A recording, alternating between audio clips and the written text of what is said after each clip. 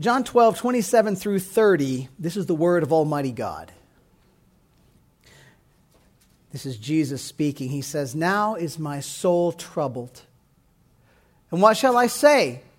Father, save me from this hour, but for this purpose I have come to this hour. Father, glorify your name." Then a voice came from heaven. "I have glorified it, and I will glorify it again."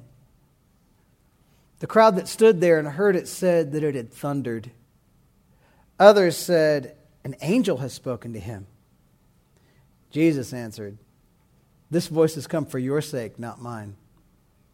Pray with me, friends. Lord, I plead with you now. Open to us your word. Grant to us the presence of your Spirit. Teach us. Help us to respond in right worship. Change our lives for your glory. We ask it in Christ's name. Amen. You can be seated.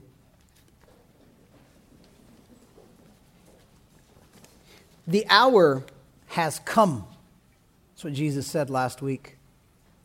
Looming on the horizon for the Savior is something so terrible that none of us has ever imagined its like.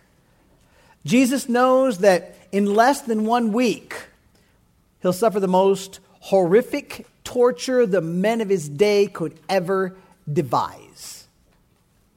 Beyond the physical suffering, Jesus would experience the sorrow of being rejected by people who should love and celebrate him. He would experience the betrayal of a dear friend, the abandonment of his nearest supporters. And worse than all this is the horror of having God the Father count him as guilty of every single sin God would ever forgive, and justly punish him for things that would earn any one of us an eternity in hell 1,000,000,000 times over. In front of Jesus, in just a few days, stands the cross. How do you get ready for something hard?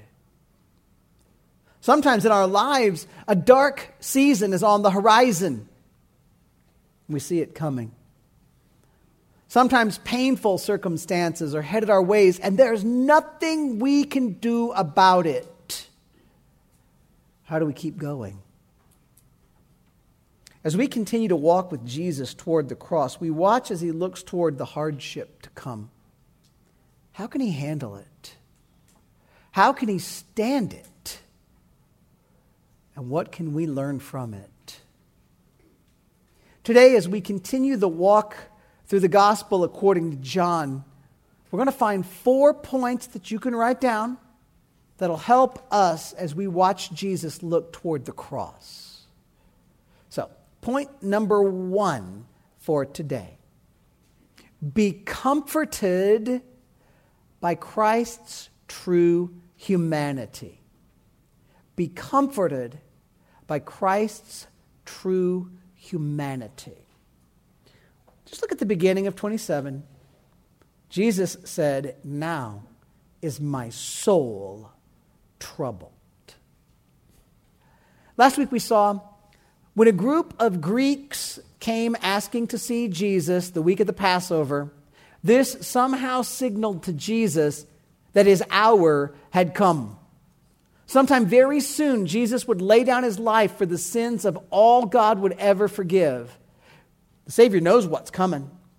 He is God in the flesh, after all. He knows how hard this is going to be.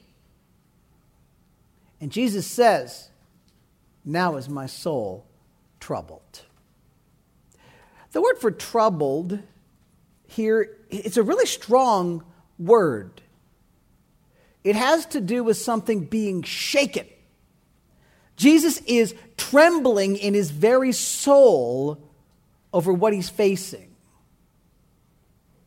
The word for troubled occurs other places in the New Testament. Those might help us understand its meaning. When the disciples saw Jesus walking on water, you guys remember this? They're in the boat, they see Jesus walking, and they, like people watching a Scooby-Doo episode, think he's a ghost. Bible says they were troubled. That also translates it terrified. Makes sense, right? When King Herod heard about the newborn King Jesus, he was troubled, deeply upset. Jesus tells his disciples, do not let your hearts be troubled, as they get word that he will depart and leave them. When Zechariah, the father of John the Baptist in Luke chapter 1, sees the angel Gabriel, he was troubled. He was trembling with fear. So troubled, here in John 12, you've got to understand it is a strong emotion. Every bit of the context here indicates that troubled means shaken. Honestly, afraid is probably a fair word. But let's be careful applying the concept of such emotion to the Savior. There is, of course, a kind of fear that is sinful. There is a fear that does not trust in God. We cannot begin to suggest that Jesus had that kind of fear. The Son of God is and always is without sin. He therefore did not ever experience anything that mirrors sinful fear. Yet it's important that we do not downplay what Jesus says to us when he says that he is troubled in his soul. He's trembling in his soul. Something in front of the Savior is enough to cause him to quake. Call it fear if you're able to understand fear in a non-sinful way. Call it troubled if that's the only way you can think about it. But understand that the Savior is here hit with a powerful emotion that shakes him to his holy core. If you read John, you guys know that John, in his writing of the gospel, sometimes tells us things that aren't present in the other gospels, and he leaves out things that the other gospels tell us.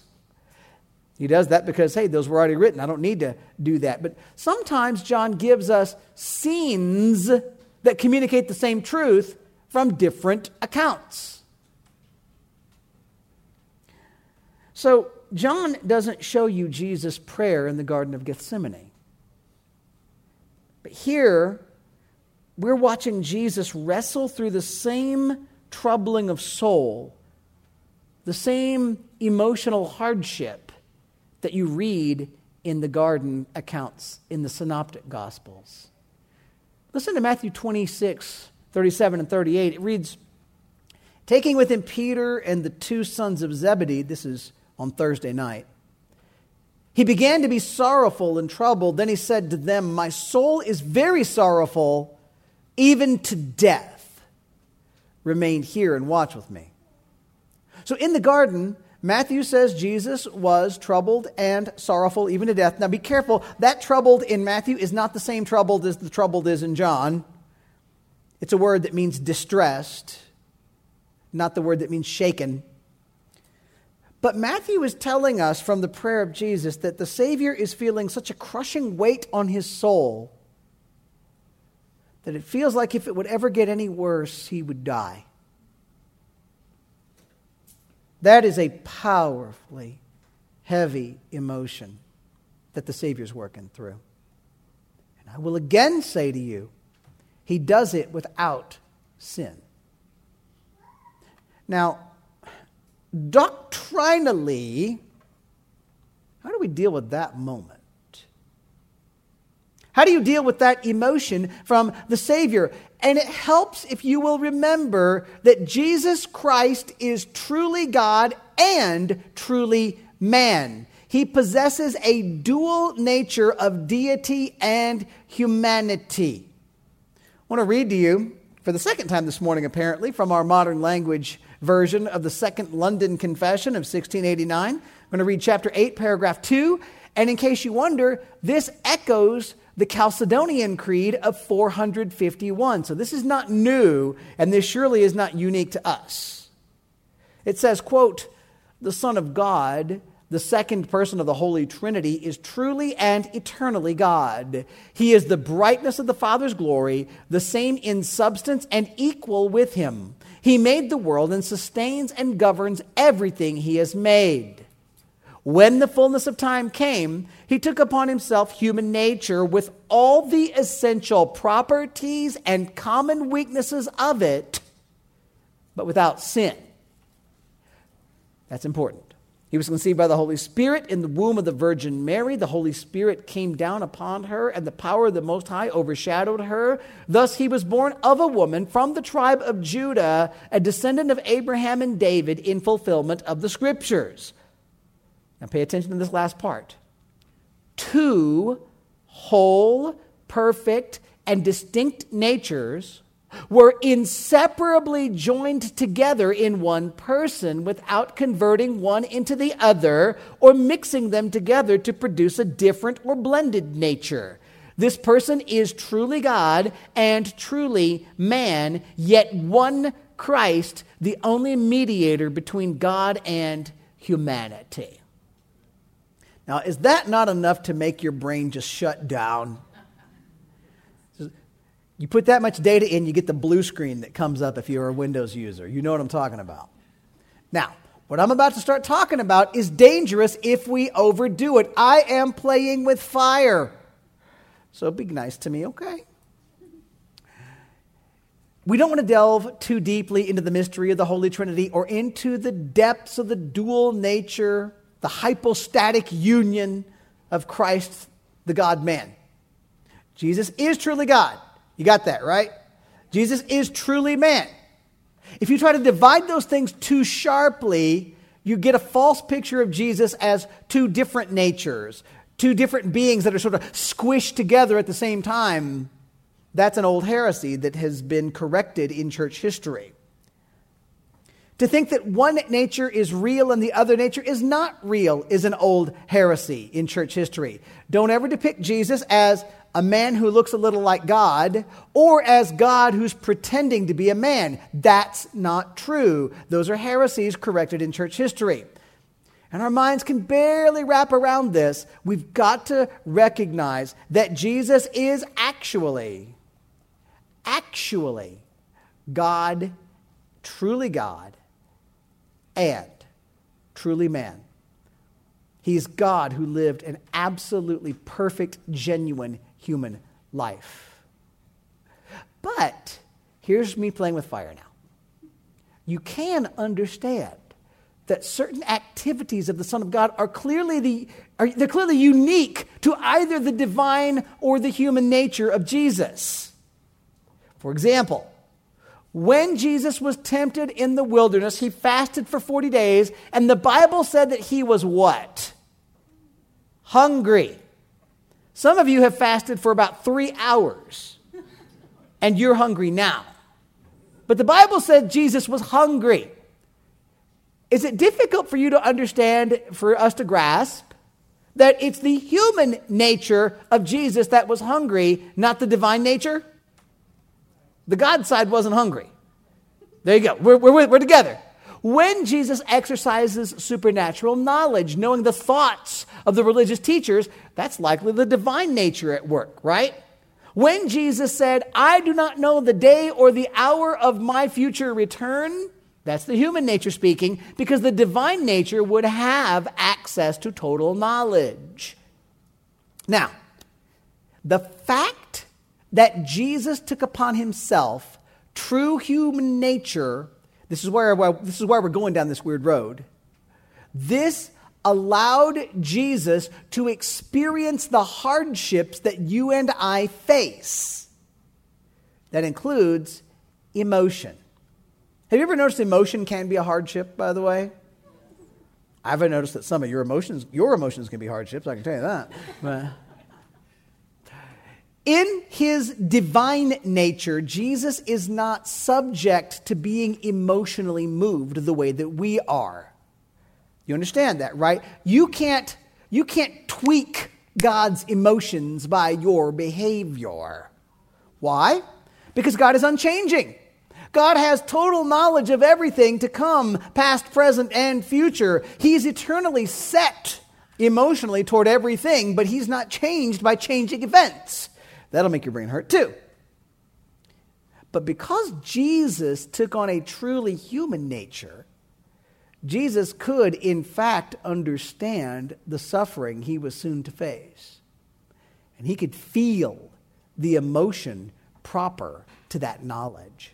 Yet because he is Jesus, our perfect Savior, he could face this genuine soul troubling without sin. Okay, theology lesson done for a moment. No matter how you parse out the language regarding emotion, fear, the suffering of Jesus here, you should be encouraged by the faithfulness of Jesus in his humanity.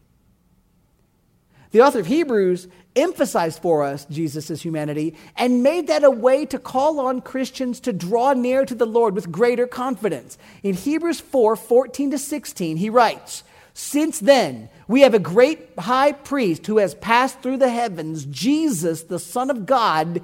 Let us hold fast our confession. For we do not have a high priest who is unable to sympathize with our weaknesses, but one who in every respect has been tempted as we are, yet without sin.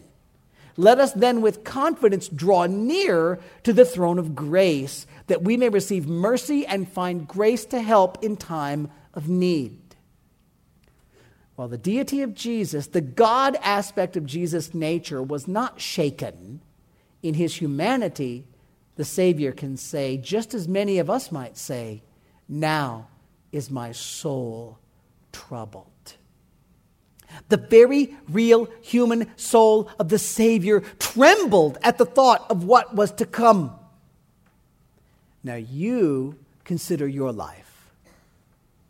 What hurts? Do you have any hurts? What feels like a burden too great to bear? Do you have any burdens? What feels like a threat on the horizon, full of sorrow and pain? Take comfort. Your Savior understands. Your Savior has been troubled when facing the awfulness of the crucifixion. Your Savior has stared death and the wrath of God in the face and felt the weight of that hardship in his heart. And thanks be to God, your Savior faced it down. He stayed strong. He never sinned. And he did the work he came to do. Your Savior accomplished his mission, and he invites you to come to him for strength, comfort, and grace. When you face the ugliness of this life, be comforted by the fact of Jesus' genuine humanity. He can relate to you. He knows what it feels like. He cares. Now, don't here assume I'm giving you a license to sinfully fear. And do not you dare say, "Oh, he's letting me worry now." Worry's a sin. If your fear involves you not trusting God, your fear is something you need to turn over to the Lord in repentance. If your fear is dread of the unknown, "Oh, I don't know how it's going to go," that's not honoring the Lord. If your fear is a mask for how much you don't like the nation's politics, battle it. Confess to God that you've taken your eyes off of him. But if your fear is the troubling of your soul as you walk through a hard road, know that the Savior who loves you, who died for you, who beat fear and death, that Savior knows you. He knows what you're going through, and he is eager to comfort you. Now, let's go forward and let's watch Jesus look to his mission to find strength to carry on. Point number 2, rest in the covenant of redemption. Rest in the covenant of redemption. Verse 27, Jesus said, "Now is my soul troubled. And what shall I say? Father, save me from this hour. But for this purpose I have come to this hour. Father, glorify your name." The question, if it is a question, here is rhetorical. Jesus knows the answer. But what a kindness from God that you and I are allowed to watch the Savior work it through. Should he pray that his Father save him from what is to come? Should he ask God, don't let me go to the cross after all? He could. Hebrews 5 verse 7 says, in the days of his flesh, Jesus offered up prayers and supplications with loud cries and tears to him who was able to save him from death. And he was heard because of his reverence. In Matthew 26:53, Jesus rebuking Peter for trying to whip out a sword and take down a cohort. Jesus said, do you not think that I can appeal to my Father and he will at once send me more than 12 legions of angels? Pete, I don't need the sword. I got this. Jesus could have ended this suffering at any time. He could call on his Father to stop it, and it would be stopped. But no. Getting out of this situation is not the thing that is best. It is for the purpose of laying down his life that Jesus came into the world. Listen to how Jesus closed his prayer in the Garden of Gethsemane. It's just a few days after this. And going a little further, he fell on his face and prayed, saying, my Father, if it be possible, let this cup pass from me. Nevertheless, not as I will, but as you will. In the Garden of Gethsemane, Jesus felt the true weight of what was to come. And if there was any other possible way he could accomplish the plan of redemption, he would eagerly have gone that direction. But Jesus knew that the ultimate will of God must be done. While his human nature trembled, the Savior remained totally, perfectly submitted to the will of his Father and their united plan of redemption. So back in October last year, we spent 3 weeks studying what many people call the covenant of redemption. Does anybody remember the Latin word for the covenant of redemption? Come on, nerds in the back. The pactum salutis. Got it? You guys remember now? You're going to tell me you remember even if you don't you, bunch of liars? Okay. Now, the pactum salutis, the covenant of redemption, is never explicitly mentioned with its name in Scripture, but a study of the Bible shows us the existence of this covenant. Before the dawn of time, God the Father, God the Son, and God the Holy Spirit, the one true God, entered into agreement within the Trinity. And this agreement is the foundation for everything God accomplishes through creation. In the covenant of redemption, God the Father elects a people out of humanity to be saved, and he sends the Son to be their Redeemer, promising the Son the reward of these people. God the Son willingly chooses to be sent by his Father to accomplish the redemption of the elect through his death, burial, and resurrection, and to receive as his reward these people he would save. God the Holy Spirit agrees that he will apply the redemption of Jesus, the redemption of the Son, to the elect. He will live within the elect as they continue through their earthly lives, and he will keep the elect until they're glorified in Christ with new, perfected, eternal bodies. Now, does that sound familiar to you guys? I'm so glad. Jesus accomplished the plan of redemption. Jesus would not let anything, not even the hardest emotion, stand in his way. If you know Jesus, you should find great comfort and great joy in the fact that Jesus, regardless of the hardship, would move heaven and earth to accomplish God's perfect plan. So if you belong to Jesus, you can know that nothing in the entire world could ever take you away from Jesus. Now, bless you. Let's watch what Jesus says next. He's going to teach us something else. Just really cool. Point number 3, focus on the glory of God. Focus on the glory of God. Look at verse 28. Father, glorify your name. Then a voice came from heaven. I have glorified it, and I will glorify it again. How would Jesus deal with the looming promise of the cross? The Savior prayed, Father, glorify your name.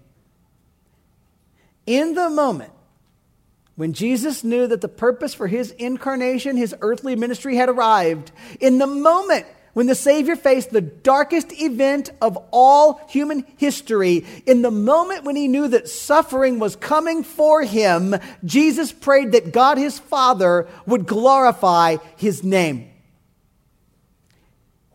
And then a voice comes from heaven, I have glorified it, and I will glorify it again.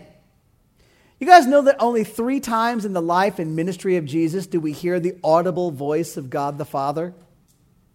For example, in the Synoptic Gospels, Matthew, Mark, and Luke, we hear the voice of God speak at his baptism and at his transfiguration. Here in John's Gospel, the voice of God booms right here as the Son of God prays for the name of God to be glorified. And the Father says, look, I have already been glorified in the perfect life of my Son, and I will continue to be glorified as my Son perfectly completes his mission in his death, burial, and resurrection. As Jesus prays, the glory of God is going to be accomplished. And now again, we learn from the Savior. In his true humanity, Jesus knew what it was like to face hardship, harder than any hardship you and I have ever faced. And how did he press on, facing the hardship, walking toward the hardship, knowing the hardship was what had to happen? How he did it was he focused on the glory of God. He focused on the joy, even in a time of sorrow, of giving glory to God, because glorifying God is the highest joy in the entire universe. How do I know that Jesus, here praying for the glory of God, was looking forward to joy? Hebrews 12, 1-4. Therefore, since we are surrounded by so great a cloud of witnesses, let us also lay aside every weight and sin which clings so closely, and let us run with endurance the race that is set before us, looking to Jesus, the founder and perfecter of our faith, who for the joy that was set before him endured the cross, despising the shame, and is seated at the right hand of the throne of God. Consider him who endured from sinners such hostility against himself, so that you may not grow weary or faint-hearted in your struggle against sin. You have not yet resisted to the point of shedding your blood. How did Jesus endure? How did Jesus walk to the cross? He managed the feat for the joy that was set before him. Jesus knew that the glory of God is a higher, greater joy than avoiding hardship and suffering. Jesus believed the promise of his heavenly Father that glory and life and resurrection would be on the other side of the excruciating horror of Calvary. And we, Christian friends, we hear the call of the Word of God. Consider Jesus. Look to Jesus. He walked to the cross with eyes locked on the glory of God. And it gave him the courage to continue on. As you walk through your life, as you walk through a life that will contain joys and will sometimes contain deep sorrow, we'll only be able to press on if we, like Jesus, focus on the glory of God. Now, in churches like ours, I think you would agree, the topic of the glory of God is a pretty popular topic, right? You hear about the glory of God often. What is the chief end of man? Boy, look at you guys. But what is glory? What does it mean to glorify God? What is this purpose that gave Jesus the courage to endure the cross? What is this purpose that helps us resist sin even to the point of shedding our own blood? It's funny, we use the word glory all the time, but defining it is actually harder than you think. Some words are easy to define, some are hard to define. For example, we know what a square is, right? It is a four-sided figure with four equal sides and four right angles, right? Yep. What if it's a four-sided figure with four equal sides, but they're not four right angles? What is it then? Rhombus, you nerds. Okay, good. We know what a chair is. How do you know what a chair is? You're sitting on it. But try to define something like beauty, majesty. You start falling short of concrete words, right? John Piper ties the word glory to the holiness of God and reads Isaiah 6, verse 3. One called to another and said, "Holy, holy, holy is the Lord of hosts. The whole earth is full of his glory." So let's start with holy. We know holy means set apart, right? The holiness of God is the absolute perfection and the transcendence of God. It's what sets God apart from every other thing. That God is creator and not creation. That God is perfect, not flawed. That God is eternal, not finite. That God is without stain of corruption. All of those tie together to show us that God is holy. God is set apart. God is greater than, different than anything else you might ever see. The angels in Isaiah 6, they praise God. They call God holy, holy, holy, holier, holiest of all. But then they say, when they magnify the holiness of God, that the whole earth is full of his glory. So what they're telling us is that the whole earth is full of evidences of manifestations of the perfections and the holiness of God. The beauty of the sky, the vastness of space, the intricacy of a cell. All of these tell us things about the mind and might of our holy God. The way that math that you and I can't understand always works speaks to the majesty and the consistency and the perfection of God. God's glory is whatever tells us of the greatness and worth and perfection and holiness of God. Piper says, quote, "The glory of God is the infinite beauty and greatness of his manifold perfections." But beyond what Piper says, you see glory illustrated in Scripture with God's presence in bright, brilliant light, right? God's glory is what makes God stand out. The word for glory also brings to mind the concept of weightiness, heaviness, gravity. God's importance, his significance, his centrality, it's all inside the concept of his glory. If you think of God's glory as the importance of God, the value and weightiness of God, and the infinite beauty of God's perfections, you're starting to get the concept of glory figured out. Then you move to the verb and think about glorifying God. Now, obviously, there's nothing you or I can do to add to the glory of God, right? God's glory is not at 1,000 and you can bring it up to 1,001. That's not how we work. I can't make God weightier. I can't make God more brilliant or more beautiful. I can't make God more holy.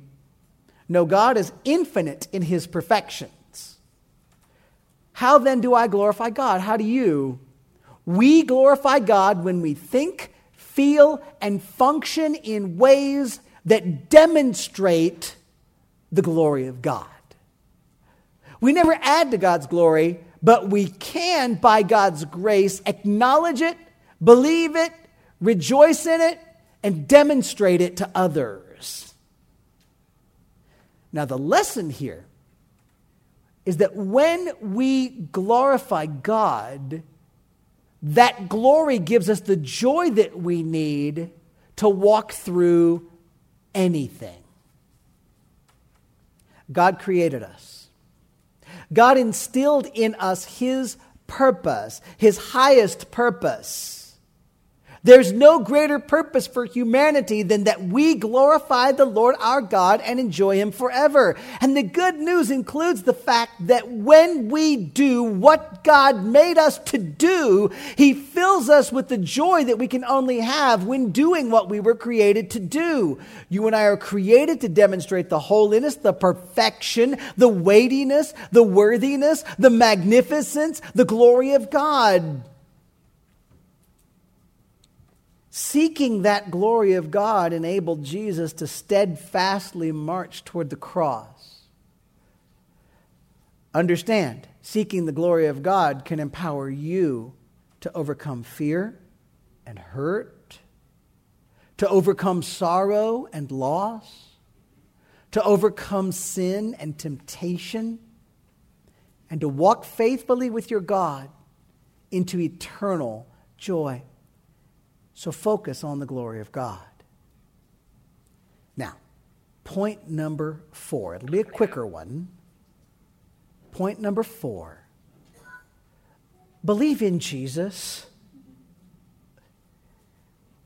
You see if you think it fits. 29 to 30. The crowd that stood there and heard it said that it had thundered. Others said, an angel has spoken to him. Jesus answered, this voice has come for your sake, not mine. After the voice of God speaks, many people around Jesus respond differently. Right? The crowd hears the sound, but apparently some of them aren't discerning the words. Maybe all of them, who knows? So the crowd comes up with a variety of opinions as to what just happened.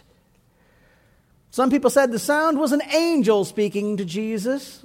The Jews of the first century had a strong fascination with angelic things, especially since God had stopped sending them prophets after Malachi around 425 BC. Other people said that the sound was thunder. They're so far removed from a willingness to believe what God was up to that they try to explain the voice of God away as a natural phenomenon. By the way, can you imagine someone so crazy as to try to explain the voice of God or the actions of God away as pure natural phenomena? That is our world, isn't it? Jesus won't even enter into discussion with these guys about the identity of the voice. He tells the crowd that the voice that sounded was for their benefit, not his. This is not saying that the Savior wasn't encouraged by the comforting voice of his heavenly Father, but Jesus did not need an external audible voice, right? The Father could easily have comforted Jesus without making it audible to the crowd. In those other times that God spoke audibly in the Gospels, the voice was always to help other people around Jesus believe in Jesus and listen to him. The Father identified Jesus with his voice at Jesus' baptism. The Father expressed his pleasure in his Son and told people to listen to him at his transfiguration. Those times, Jesus' disciples, John the Baptist, they were the beneficiaries. But here, it's the watching crowd. They're supposed to take note. And as we wrap up this morning, I want to ask you to take note of what's going on. Because there are 3 outcomes here based on the crowd's reaction. One group says, ooh, that was an angel. You guys know spiritual people that see angels everywhere? They really seem to think that Jesus has got something to do with God, but they don't grasp the real picture of his glory as actually God in the flesh, favored by and glorifying the Heavenly Father. You know, some of the people you know, maybe it's even you, some of the people you know think of Jesus as a spiritually good guy, but not God. Hear me? Thinking that spiritual things are happening but not yielding your very self to Jesus as Lord is not enough. Also in the crowd are the folks who just flat refused to believe. The voice of God rang out. They said it thundered. Be very, very careful with a naturalistic mind that can only attempt to interpret the world through a flat, humanistic, non-supernatural scientific lens. Can I tell you something? We do not live in a non-supernatural world. There's a God who made us. We just ended the non-supernatural world. There are angels, there are demons, there is an eternity to come. There is life after this one. Do not interpret God as thunder or some easily explainable thing. That leads to your destruction. But what's the third option? If you don't think of Jesus as somebody spiritual but not God, you don't think of everything as just explainable phenomena, what is the third option? It's the purpose of this gospel. Believe in Jesus. Believe. Believe that He is the Son of God who came to this earth. Believe that He lived the only perfect life to ever be lived as a human being. Believe that He died to pay the price for the sins of other people. Believe that He rose from the grave and that He's alive today. Believe and cry out to Jesus to forgive your sin and save your soul. And when you believe in Jesus, you can find comfort in Him to make it through the hardships of this life because you look forward to eternity with Him. Be grateful to God that Jesus took on Himself genuine, true humanity. Thank Him for being a Savior who knows what it's like to suffer hardships. Thank Him that He went through the very temptations we faced yet without sin. Be comforted by His humanity. Be grateful for His accomplished mission. Find joy in the fact that Jesus not only was assigned the work, but finished the task He was sent to accomplish. And find courage, as Jesus found courage, by focusing every aspect of your life on the profound glory of God. In seeking to glorify God, you'll find the joy and the courage to carry on. Let's pray together. Lord God, we indeed acknowledge Jesus, God the Son, God in the flesh, Holy One, truly worthy. Lord, we thank You that Jesus, truly man, experienced the pains and the hardships that we face. Friends, as you pray right now, as you talk to God, ask God to help you to be comforted by the fact that Jesus went through more than what you've gone through, but He can understand and He can identify.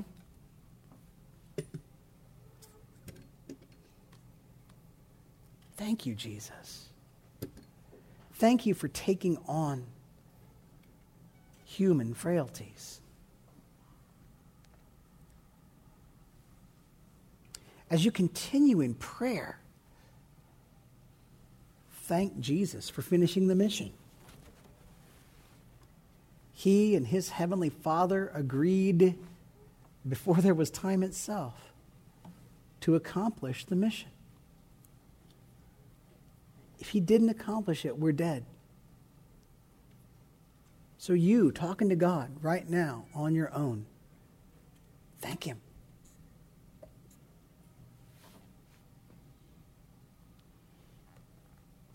Jesus accomplished His mission, even with sorrow and pain, by focusing on the glory of God. Lord God, we come to You and we acknowledge You are holy, great, glorious, magnificent. And God, we acknowledge that Your word has told us that our joy is found in Your glory. Help us, God, to focus everything on who You are, Your great glory. And help us to yield our lives to glorifying you for the joy that's before us. And friends, at the end of the day, focus on faith. Believe in Jesus. If you're somebody fighting with God because you don't want to see Jesus as anything more than one spiritual option among many, let go of that. If you're fighting against God and saying, I'll only believe what I can prove, stop being so silly because your brain is not big enough to prove massive things that are beyond you. Believe. Trust Jesus. Trust his word. Be saved. God, I pray for those who genuinely need to come to faith. Help them to do it. Help them to believe and be saved. Be magnified, God. Do great things in your church. We pray it in Christ's holy name. Amen.